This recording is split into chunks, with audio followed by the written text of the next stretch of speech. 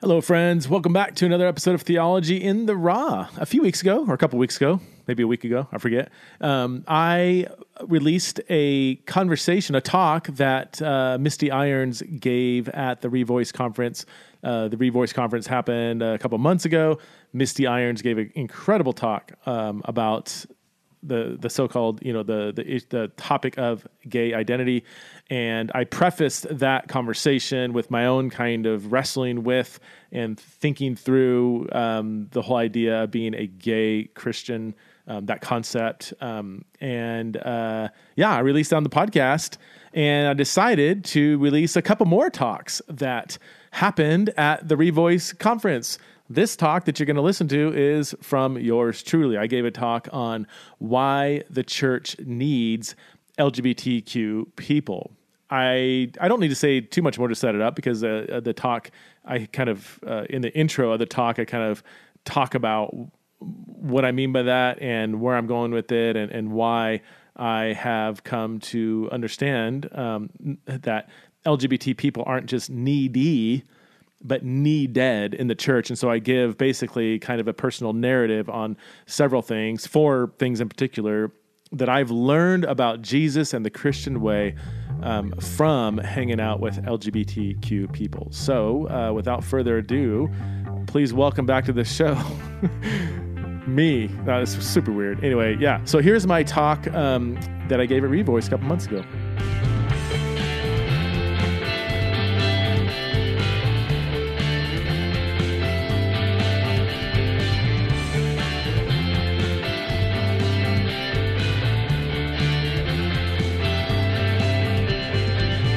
Oh man, good to see you all again. This is my second Revoice. Very excited to be back. I've so appreciated the talk so far and listening to Ray Lowe, that last talk. As a straight person listening to that, I was just so deeply encouraged by that. And it's funny, there's a lot of things that he said that I'm going to end up saying kind of, I guess, from the other side about how straight Christians absolutely need LGBT people in their lives. And people often ask me, how I got into this conversation, and it's just, I'll save you the long story, but in short, I sort of fell into it as an academic doing a lot of research on the issue of homosexuality.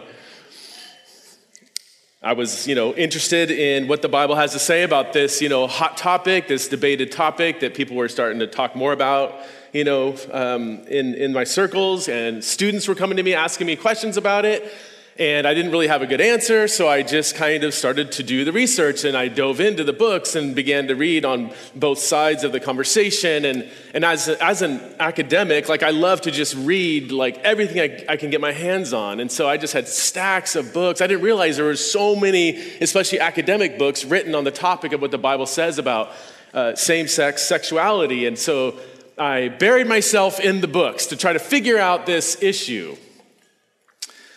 And early on in my journey, I got my head out of the books and started to listen to the stories and the journeys of actual LGBTQ people. And my life will never be the same. I remember hearing story after story after story, which were all very diverse in many ways, and yet there was one common thread that was woven throughout every story, and it went something like this. Well, Preston, I was raised in the church, and I was an Awana champion. I still have the goofy, sweater thing with the patches, and I loved the church. I loved the church, and I loved Jesus, but it just wasn't a really good experience. I felt unseen, unknown, unloved, uncared for. I was scared to tell anybody about my experience. In fact, I don't know if I've ever met a Christian once they heard about my story. I don't know if I've met a Christian that was actually kind to me. It was one common thread that was woven in various ways throughout all of these very diverse stories. And that just blew me away, and it broke my heart. Because, Paul says in Romans 2:4 that it's the kindness of God that leads to repentance. And the church, and throughout the New Testament, the church is the embodiment of the presence of God on earth. And so if it's the kindness of God that leads to repentance, then the church should be the embodiment of that kindness if we care about repentance. And yet, I would ask my gay friends, hey, when you think of the church, what's the first thing that comes to mind? Kindness was not on the top of the list. But I began to realize that until kindness is the knee-jerk reaction, like, oh yeah, I grew up in the church, but I had to leave the church, or I got kicked out of the church, so I don't go to church anymore. Okay, well, when you think of the church, what comes to mind? Until the knee-jerk response is kindness, then the church is failing to embody the presence of God as we ought. This was kind of early on that what was going on in my heart. And there was a text that has been dear to me in this conversation, and I know it's dear to many of you, Mark 10:29-30, where Jesus says, no one has left home or brothers or sisters or mother or father or children or fields for me and the gospel who will fail to receive back 100 times as much in this present age, along with persecutions, who will receive back in this present age homes, brothers, sisters, mothers, children, and fields, along with persecutions, and in the age to come, eternal life. So it's not just the reward for sacrifice that we will get eternal life. We actually get a reward in the here and now. It is the family of God who are our brothers and sisters and mothers and fathers. And so this has been my passion, my hope is that I can try to create in some way that kind of climate, that kind of culture where the church can become a family for those who have left families, who have been kicked out of families, who have been rejected by families, who have given up the hope of having a family of their own. Throughout this journey, something unexpected happened in my life, though. In my quest to help the church become more like Jesus toward LGBTQ people, I came to realize how much LGBTQ people have showed me the way of Christ. I've come to see that LGBTQ people are not just needy, but needed in the church. That in this when I say church, straight Christians are trying to be more loving and accepting of LGBT people, that's a good start. It's a good start. It's a little neo-colonial in some ways, but it's a good start. But it's a start. We can't finish there. Like that's not the end point. Just we're more loving towards LGBT people. We need to come to realize that the church is incomplete without LGBTQ people. It's part of the family, and the church will look more like Jesus as more and more LGBTQ people are seen and known as leaders, pastors, and mentors, models of what marriage looks like, models of what singleness looks like. There's 4 specific areas that I want to share with you and how, this is just a personal narrative, and how LGBTQ people have showed me the way of Christ. 4 specific areas. Number 1, you've showed me what true friendship looks like. I grew up drinking the Christian punch that's been spiked by a secular dose of romance and sex that said, you're really incomplete until you get married. And once you get married, you really don't need any friends. All of your needs of intimacy and love and being known and knowing someone else, and of course sexual fulfillment, all these things you'll get when you get married. And as a young, spry, 20-something-year-old getting married, I translated all of that to my wife's going to provide me with endless sex and food and take care of everything. The message I absorbed from my evangelical culture. And that's exactly what happened. I was wrong. I had such a warped view of what marriage is. And this is why so many married straight people are some of the most lonely people I know.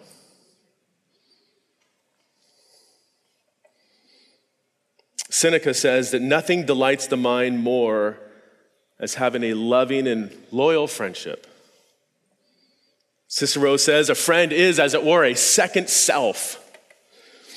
And Francis Bacon says, without friends, the world is but a wilderness.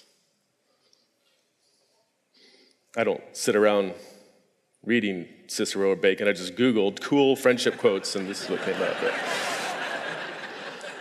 And specifically, my celibate gay Christian friends have showed me that you can live without sex, but you can't live without love and intimacy. And nowhere in my Christian upbringing did anybody show me the difference between that. Sex is a kind of intimacy, but you can't reduce intimacy to sex. And sometimes sex is very non-intimate in many ways. And so many straight friends I meet, especially straight married friends, they're not really good at friendship. It's like our emotional energies have been so invested in finding a spouse and then marrying that spouse and now loving that spouse and everything's so spousal oriented that it can become very unhealthy, dare I say, idolatrous. And then it's like our friendship muscles have become so weak and flabby through lack of use. And then we wonder why we're so lonely. Churches filled with nothing but straight married couples are incomplete, and they will always have a really hard time with cultivating true, deep, authentic intimacy as the community of God. So we need you to show us the way, to teach us what true friendship looks like, to teach us what authentic, honest, vulnerable intimacy actually looks like. The church is incomplete and will look less like Jesus if we continue to marginalize or exclude or silence the voice of specifically celibate gay Christians. Speaking of marriage, number 2, the second thing I've learned from my LGBTQ friends, I've learned a lot about marriage. The church has idolized marriage. I don't know where it started. Maybe it's been forever, but certainly in my generation, there has been an idolatry of marriage that hovers so thick in the air of evangelical churches. And I don't want to be misunderstood. Sometimes when I say idolatry of marriage, people say, no, marriage, why are you demeaning marriage? I'm not demeaning marriage. Marriage is good and beautiful and necessary for humanity. It needs to be taken seriously. It's good and beautiful, but it's not like all idols. It can be, good and beautiful things can become an idol. So it's not diminishing marriage. My point is just that marriage is not essential for human flourishing. Marriage is a vocation. It's a calling. It's an institution God created to be one means to spread his glory throughout creation. But marriage has a meaning and a purpose, a telos to it. And every culture has its own kind of cultural, things that kind of attach itself to marriage. So, in some cultures, marriage is more transactional, or it's a way to, cultivate family ties or tribal ties, or a way to produce offspring to carry on the family's, name or whatever. In the modern West, we have these new, emphases on things like sexual attraction and romance and falling in love. And then we created this thing called dating and so on and so forth. And none of these things are intrinsically right or wrong. But that's the point. They're not intrinsically right or wrong. And so several same-sex attracted gay friends of mine in what's called mixed orientation marriages have shown me a deep meaning of what marriage is actually for. And they've shown me that this modern Western kind of view of marriage is just that. It's modern and Western, and there's nothing intrinsically wrong with romantic feelings. It seems to be the way God has wired a lot of us. But sexual attraction and romance cannot be the glue that holds a marriage together. And it's not the essential thing that makes a marriage flourish. Romantic feelings are fluid and unpredictable. They come and go, and just chemically, our bodies can only sustain the falling in love feeling for a few years, according to scientists, I think. I don't know.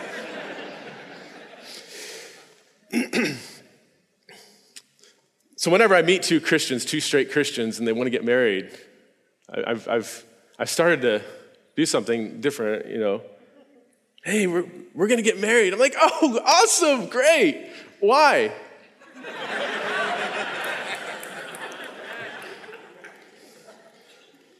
My kids hate it when I say that, but the answer is usually so theologically anemic.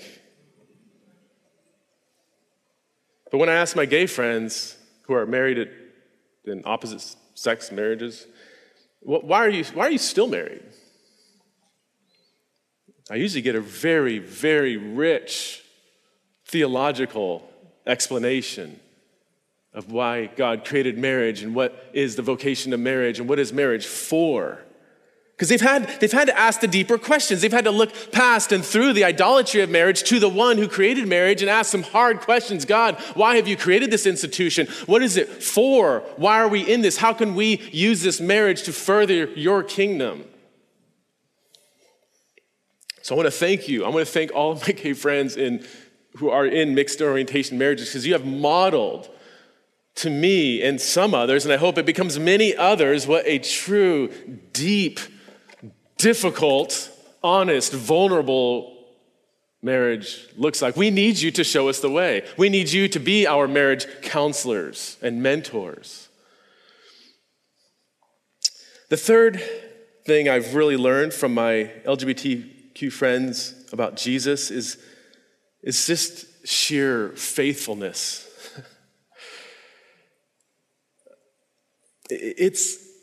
It's remarkable that in 2021, a day and age when, against all odds, like those of you here who are still committed to a historically Christian sexual ethic, when so many voices are telling you that is not good, that is not beautiful, that is not right, and now there's many churches who would say the same thing. For you to still sit down and study the scriptures with all these other voices, with all books and blogs and everything, trying to help you to read the text in a different way, and you still are saying, no, Jesus, I see that this is what you have revealed through your text. That is mind-blowing. And I know you've told me that sometimes you don't feel gay enough for the gay community, and yet not Christian enough for the evangelical Christian or whatever community. And that just doesn't make any sense to me. The second part. That you can come to the text honestly and faithfully follow the traditional ethic of marriage and sexuality. This should be I'm so incredibly sorry. I'm truly so sorry for some of the nitpicky things that you still have to go through in the church. It breaks my heart, but it also makes me really mad. And I'm so sorry that in an already very difficult journey where you are holding fast to the word of truth, that you still are having your language policed. Don't say you're gay. You have to say you struggle with same-sex attraction. Don't say you're gay. Don't adopt a homosexual or transgender self-conception. This is inconsistent with God's holy purpose in creation and redemption. Your gayness, gay Christian, your gayness is not your ultimate identity.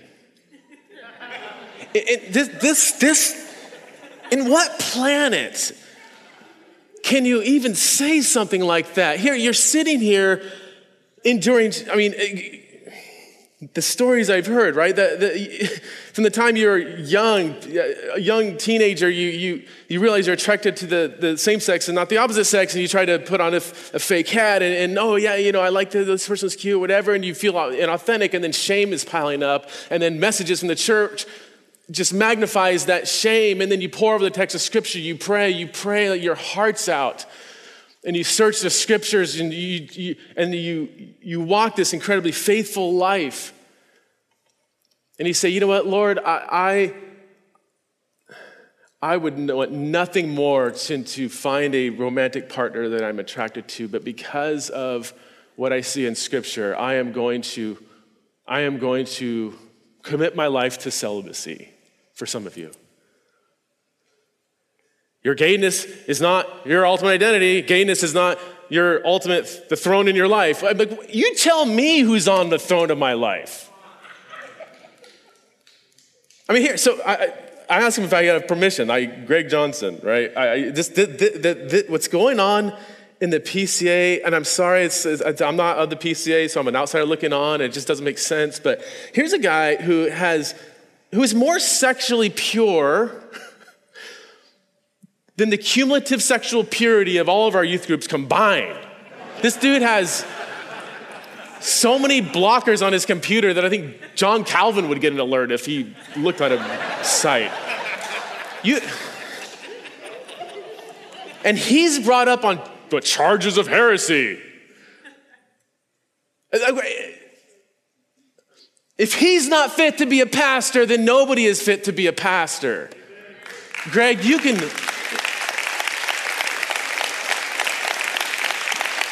show me any straight Christian who has been so vigilant in his pursuit of holiness. This is just so backwards, and I'm so sorry for the nitpicky things that still exist, for the misunderstandings, or just not even taking time to understand. And you're still walking, and I don't want to overly glorify you, like, yeah, look, I'm not perfect. I'm not saying you're perfect, but you are walking a faithful life in pursuit of what you see as holiness. And to still get like some little dog nipping at your ankles, still get people who are supposed to be on your team, I'm so sorry. My friend, some of you know John Mark Loner, he went through ex-gay stuff and was given the impression that he's not really living a faithful life until he becomes straight. Because, once you become straight, then all of these, then your sexuality is basically like nailed. Like this, no sin, no struggles. Straight people at the corner market on holiness. So just become straight, and then everything will be, fine. And so John Mark, he says, I don't know, he probably didn't have a job or something, but he said he prayed 6 to 8 hours a day for a year that God would take these desires away. He fasted. He said, if you add up the cumulative days that I fasted that year, it was about a quarter of the year that I didn't eat. And he was still made to feel that he wasn't doing enough, wasn't faithful enough, because these attractions were still there. Naturally, he left the faith, and long story short, he came back when he was told that, no, you can follow Jesus faithfully and still be gay. That's absolutely possible. In fact, sometimes being gay shows you new sides of Jesus you wouldn't have known if you were straight. So I'm sorry that instead of being examples of faithfulness, some of you have been objects of suspicion and scorn. You've shown me the way of faithfulness, so I thank you for that. The fourth area that my LGBTQ friends have showed me about Jesus, about the way of Christ, is you've shown me what biblical masculinity and femininity actually is. I'm going to stick to masculinity because this is something that I've learned so much from you. I think the evangelical church might have a lot of things backwards here. What is biblical manhood and womanhood? That's where everybody gets really nervous. I'm sorry, that's just saying that I know has triggered some of you. I'm so sorry. I thought I knew. I thought I knew that, being a real man is to be a masculine man, to not cry, to not love my enemies, don't turn the other cheek, to play sports and watch sports and talk about sports and idolize sports and defend my country, get married, have lots of kids, sit on the couch and watch games. Protect my wife from, door-to-door salesmen because she's intrinsically more or subject to deceit. And just don't let my wife drive the car when I'm in it. That would be not masculine. It's astounding the cultural forms of masculinity that had just been baptized by the church. I grew up with standard evangelical upbringing with this, and I don't even remember like a sermon on it necessarily. It was just in the air. Men don't cry. You know, I'm 45 years old, and that message that men don't cry was so pounded into me that to this day, I still have this like psychological trigger that when I'm about to cry, there's something in me that suppresses it. You know how freaking unhealthy that is? I loved animals growing up, still do. And yet, somewhere in the air of evangelicalism, I was told that real men love to watch animals die. Real men kill animals and your enemy if need be. So I would literally try to desensitize myself because I hated to watch animals die. I would desensitize myself by going out and arbitrarily just shooting like birds and squirrels with a pellet gun. And it sickened my stomach, but I tried to overcome that because I thought that was a immoral feeling in me. King David was always, the epitome of masculinity. He killed Goliath with a slingshot and had all these women that were after him. King David also played a harp and wrote poetry and cried more than anybody in the Bible. This dude bled emotion. He danced, he cried, he sang, and he mourned the death of Jonathan by saying, "Your love to me is better than the love of women." I was told that that's not masculine, to go to my best friend and grab him by the face and say, "Dude, your love to me is better than the love of women." He would squirm. He would be fine with that. He would probably give me a kiss, actually. But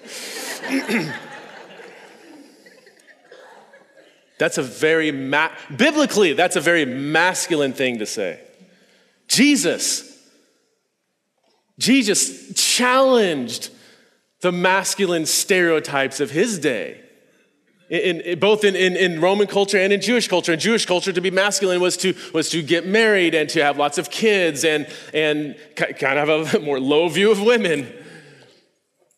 In Roman culture, it was to destroy your enemy, to go fight on the battlefield, to have sexual relations with kind of whoever you wanted. Like that was a very masculine thing to do. Jesus came, and I don't think it's just arbitrary or just happened to be that he was a single man of marital age who did not destroy his enemies, that turned the other cheek, that served those of a lower social class, that humanized women. All of these things were a direct violation of the cultural forms of masculinity in his day. And so some my gay male friends in particular have showed me what true biblical masculinity that actually quotes the Bible. You've shown me that real men are kind and sensitive, aren't afraid, have the courage to cry. You're resilient and forgiving. You're empathetic to those who are also on the margins. That's biblical masculinity. Real men may like sports, they might not like sports. Maybe they would rather go to watch ballet than the Super Bowl, and that's totally okay. Got one fan here. It's okay to like music and art and poetry. It's okay to dance. Real men cry. And real men aren't afraid to look fabulous.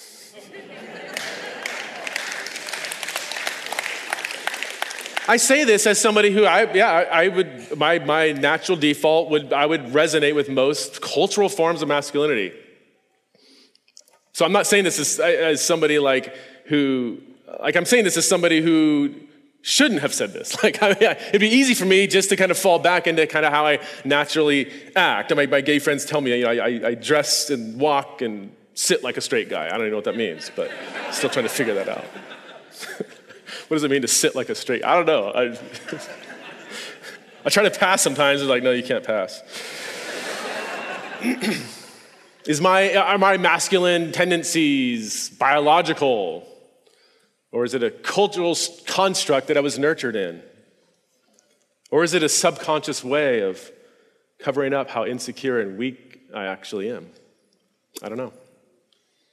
What I do know is that stereotypical masculinity is not morally mandated in Scripture, and anybody who implicitly or explicitly says it is directly going against not only the Scriptures, but against the way of Jesus. Because sometimes cultural forms of masculinity are neutral. Other times, cultural forms of masculinity go directly against the rhythm of the life of Jesus.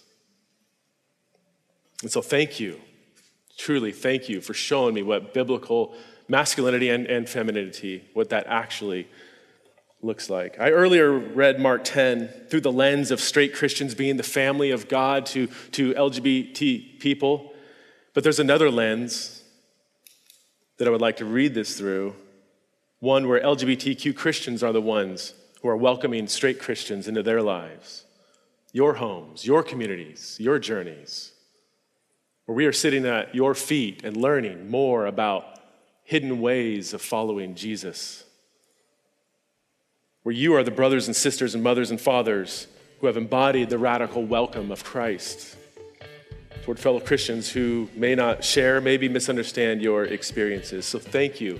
Thank you for showing me the way, for imitating Christ, for giving me a more authentic and accurate picture of what it is to be a Christian. I need you. And they may not all know it, but the church needs you. Hey friends, if you've been blessed, challenged, encouraged, or angered by this podcast, would you consider supporting it through patreon.com? That's patreon.com/theology in the raw. All the info is in the show notes. You can support the show for as little as $5 a month and get access to Q&A podcasts, monthly Patreon-only blogs, and basically just get access to the community and help support this ministry that we're doing at Theology in the Raw. Again, check out the show notes and consider supporting this show.